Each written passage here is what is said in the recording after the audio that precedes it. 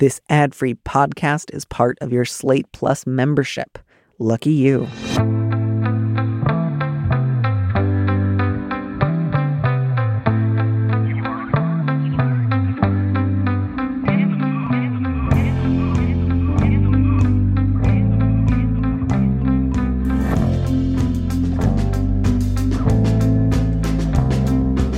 Hello and welcome to this mini episode of Big Mood, Little Mood.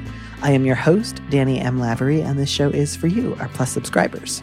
Our guest this week is Bridget Todd, host of the iHeartRadio podcast, There Are No Girls on the Internet. And here we are reading a letter from a listener.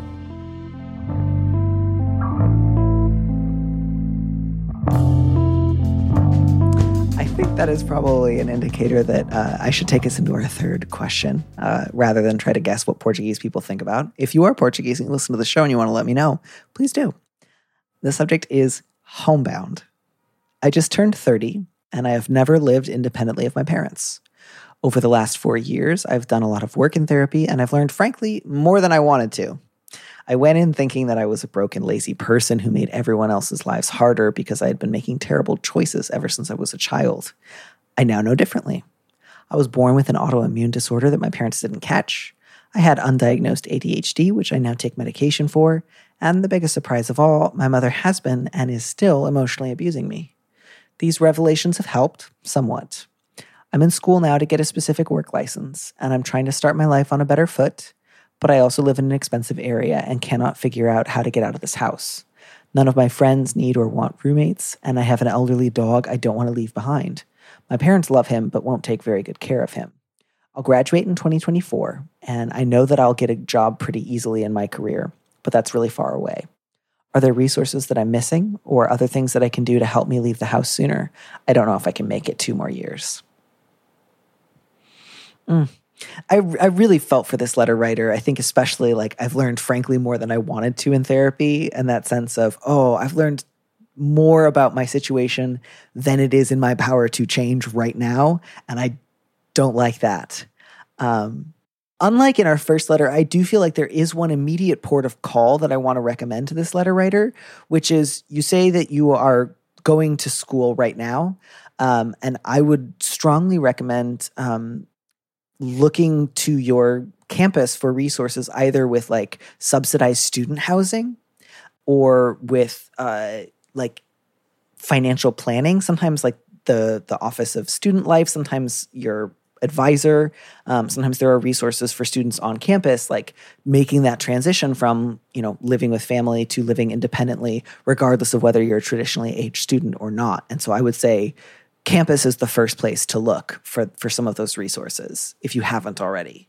Yeah, I would definitely echo looking for resources on campus. And even in talking to a counselor or somebody that can really help with the process of just figuring out what, if any, resources are available, because I know oftentimes that can be an overwhelming process. And so there's and probably specifically a school guidance counselor, not a therapist counselor, right? Correct. Yeah, somebody who is trained in what the campus community has to offer, and can specifically connect those dots, because I know that can feel like an overwhelming process, and having a point of contact who knows what is available so that you're not the one that's Googling late at night or on the Res Life website at 2 a.m. while you're really stressed and upset might be helpful.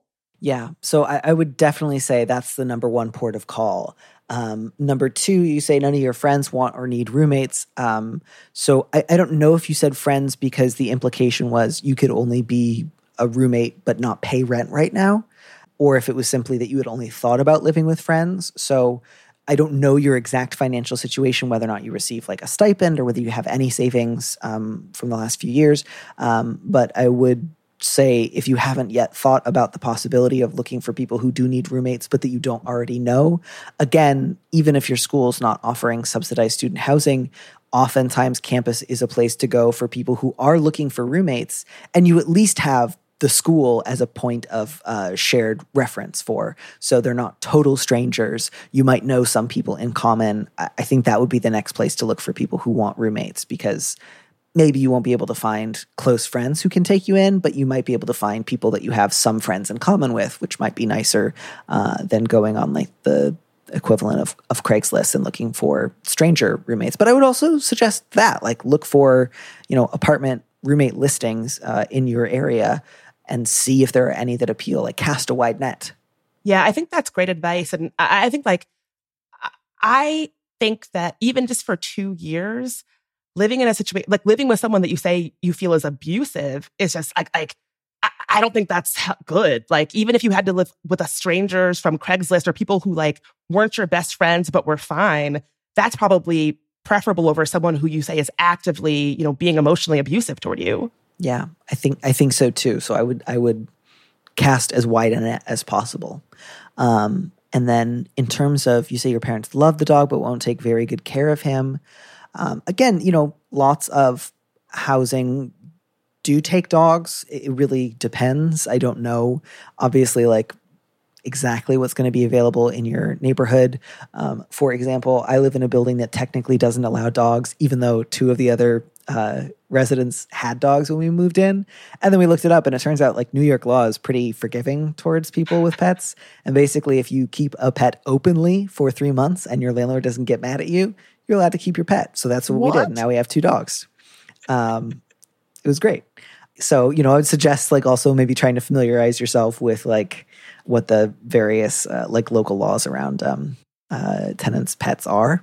But I would also suggest, you say that they love him but won't take very good care of him. And I'm just curious, like, it might help to like write down like what are the basics that he needs to have a good day, and how much of that do you believe that your parents are capable of doing, and how else might you fill in the gaps? Like if it's, I think they'd be pretty good about feeding and taking him out, they're a little forgetful about medication, then, you might be able to figure out something whereby you schedule regular reminders, maybe through your dad, who might not be an ideal parent, but it sounds like at least is not actively emotionally abusing you, and so it might be a little less fraught. Maybe it's a sibling.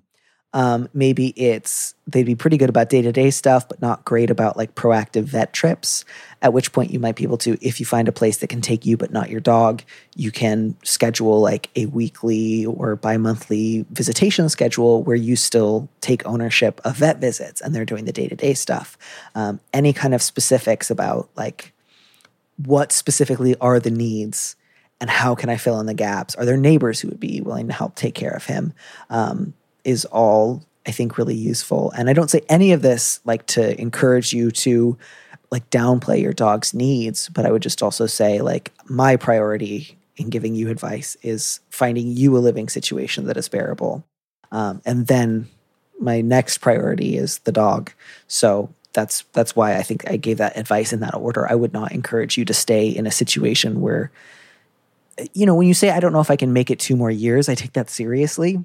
And I put your life at a higher value than your dog's life, which is not to say I don't care about your dog or that I don't understand your dog as being an important part of your mental health. I think you can absolutely still provide lots of care and love and affection to your dog and give him, the best possible end of life care that he can receive.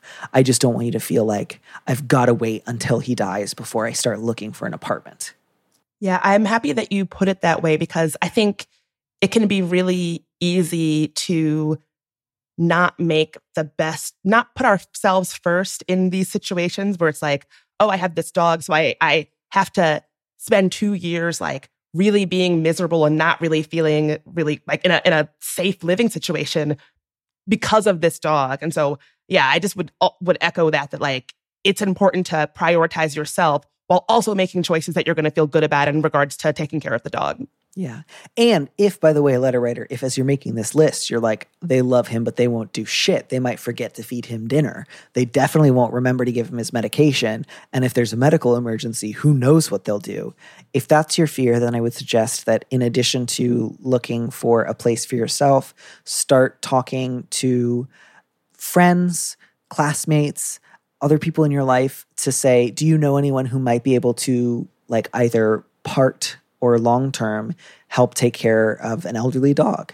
And I can't guarantee that there will be somebody who will be able to do that, but I think that starting to ask around now is your best bet so that you feel like you have a lot of backup options, whatever happens. Because again, you might find housing that can take you and your dog. You might find that you are able to come up with a compatible shared schedule between you and your parents where you know that your dog will be getting all of his needs met. I don't want to assume that the worst will happen, but it may be that you like get in touch with local shelters, local fosters, and say, I need somebody who could maybe help take my dog for a month or two, but then I'd be able to take him back. Is there somebody who could work with me on that basis? Anything along those lines, I think, will go a long way towards making you feel like you have more than one option. And that, I think, is what I want for you most of all. Yeah, options is always good so that you're not like making choices with your back up against the wall from a place of like limitation and scarcity. Yeah. And, this really does put me in mind in some ways with our first letter, where especially when you're contemplating such a significant life change, it can really feel like I need to either in the next, 24 hours or week or month, change my life so completely, or else nothing will have changed, or it will never happen. That can be incredibly daunting and overwhelming. And I really do want both our first and third letter writers to think of these problems as something to be approached on multiple fronts, on multiple scales, as something that's not probably going to change immediately overnight, but that can respond to like effort and change, such that it will cumulatively become quite different, maybe 6 months from now, maybe 12 months from now, and trying not to let the perfect be the enemy of the good, which I think is very common, especially as the sort of like similarities between challenges with focus in the first and third letter of like, either I can bring all my energy and attention to this problem and solve it right now, or it will never be solved. Yeah. And, I've been in situations like the letter writer where I was in unstable housing situations and like just housing situations that didn't feel safe, didn't feel good. And I just don't think that like I don't know. I think it can be easy to discount the ways that they can bring so much stress to our lives and like cloud our lives. And so I just want to like acknowledge that like where we live and where we're like staying is supposed to be a place that feels safe and good. And if it doesn't, it can really add to things. Yeah. And when you're just trying to like build up a sense of self-esteem, when you've spent the previous, it sounds like 25, 26 years until therapy thinking I'm just a fuck up, that's a lot of that's a pretty significant portion of your self-image that you've got to start building from scratch as an adult. And that's huge. That's really difficult. That can lead to your second guessing yourself a lot. That can lead towards, kind of freezing and not making a decision in a moment of panic because it feels like you're not worth the time or attention or effort it would take others to help finalize that change. It can look like occasional self-sabotage or holding back, waiting to be drawn out rather than stepping forward and saying, this is what I want. So, that's difficult work. And I wish you all the best, letter writer, and continuing to cultivate like a sense of yourself that looks nothing like the person your mother has told you that you are. And I want that for you. And I hope that continues to go really, really well. And I hope you get out of there. Yeah, I think those are my final thoughts on the subject. I just feel really warmly towards all of our letter writers. And I hope that they're all, surrounded by like loving friends and no terrible boyfriends and no terrible mothers in the near future. Yeah, I'm almost like tearing up with what you just said for the last letter writer, because it's hard, but it's also like so many of the people who wrote or all of the people who wrote letters today, it sounds like they're at difficult, but challenges in their life, but like also moments for opportunity and clarity and growth. And so hard and scary and big, but also good things could be on the end of those hard, scary, big decisions. Yeah. Yeah. Well, thank you so much for taking the time to help guide some of these people, hopefully out of difficult moments and into calmer waters. If you have a minute, I have a quick update to read that will, I think, help us end on a slightly lighter note. Oh, I would love to hear it. Beautiful. So this is the letter. Thank you for answering my letter about possibly postponing my transition to have a child. The letter was called Motherhood or Transition. You both spoke from a perspective that I hope to achieve someday, thinking about my own transition as mine and not as a secret that would betray everyone else. I think I was too hard on my wife in my letter. She came to me with her evidence to show her reasoning, not to manipulate me or make me feel like I had to put things off for her. I took what you said, wrote my feelings down, presented it to her once I felt ready, and she heard me. She understands that this is essential to me and it's my choice, and she just wanted to know if it was an option because that's what she's always wanted. I went to the doctor by myself, and I'm elated to say that I've started my transition with full support from my wife and my doctor. My wife is even relieved that she didn't have to get pregnant right now when we hadn't planned on getting pregnant for years. I really want to thank you for your perspective, since I had built this up in my mind as insurmountable, and hearing how essential it was to other trans people reassured me and helped me understand my emotional reaction. Well, goddamn. Now I'm tearing up too. Letter writer, I can't tell you how grateful I am that you wrote back with this update. I just, if nothing else, I just love hearing someone's like, I did write down my feelings and it helped me have a conversation. That's beautiful. I'm so proud of you. I'm proud of your wife. I'm proud of your doctor. I'm thrilled you've gotten to start hormones, and I just wish you and your partner nothing but the best. And, 50 babies, if that's what you want, in whatever capacity you can find them. That sounds weird. That makes it sound like you and your, I mean it normally. Pretend I said something normal. What a joyful update to end on. Having the hard conversation, confronting the ways that you've built it up as insurmountable in your head, and then realizing that together you can overcome it. You can get to the other side and have something hopeful and joyful. How lovely. Literally just a couple of women having it all. And who doesn't like to see that? Except for that Atlantic cover 10 years ago.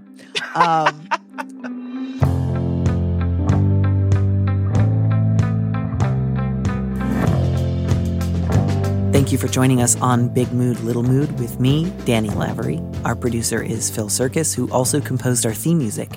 Don't miss an episode of the show. Head to slate.com/mood to sign up to subscribe, or hit the subscribe button on whatever platform you're using right now. Thanks. Also, if you can, please leave us a review on Apple Podcasts. We'd love to know what you think. If you want more Big Mood, Little Mood, you should join Slate Plus, Slate's membership program. Members get an extra episode of Big Mood, Little Mood every Friday, and you'll get to hear more advice and conversations with a guest. And as a Slate Plus member, you'll also be supporting the show. Go to slate.com/mood plus to sign up. It's just $1 for your first month. If you'd like me to read your letter on the show, maybe you need a little advice, maybe some big advice, head to slate.com/mood to find our Big Mood, Little Mood listener question form, or find a link in the description on the platform you're using right now. Thanks for listening.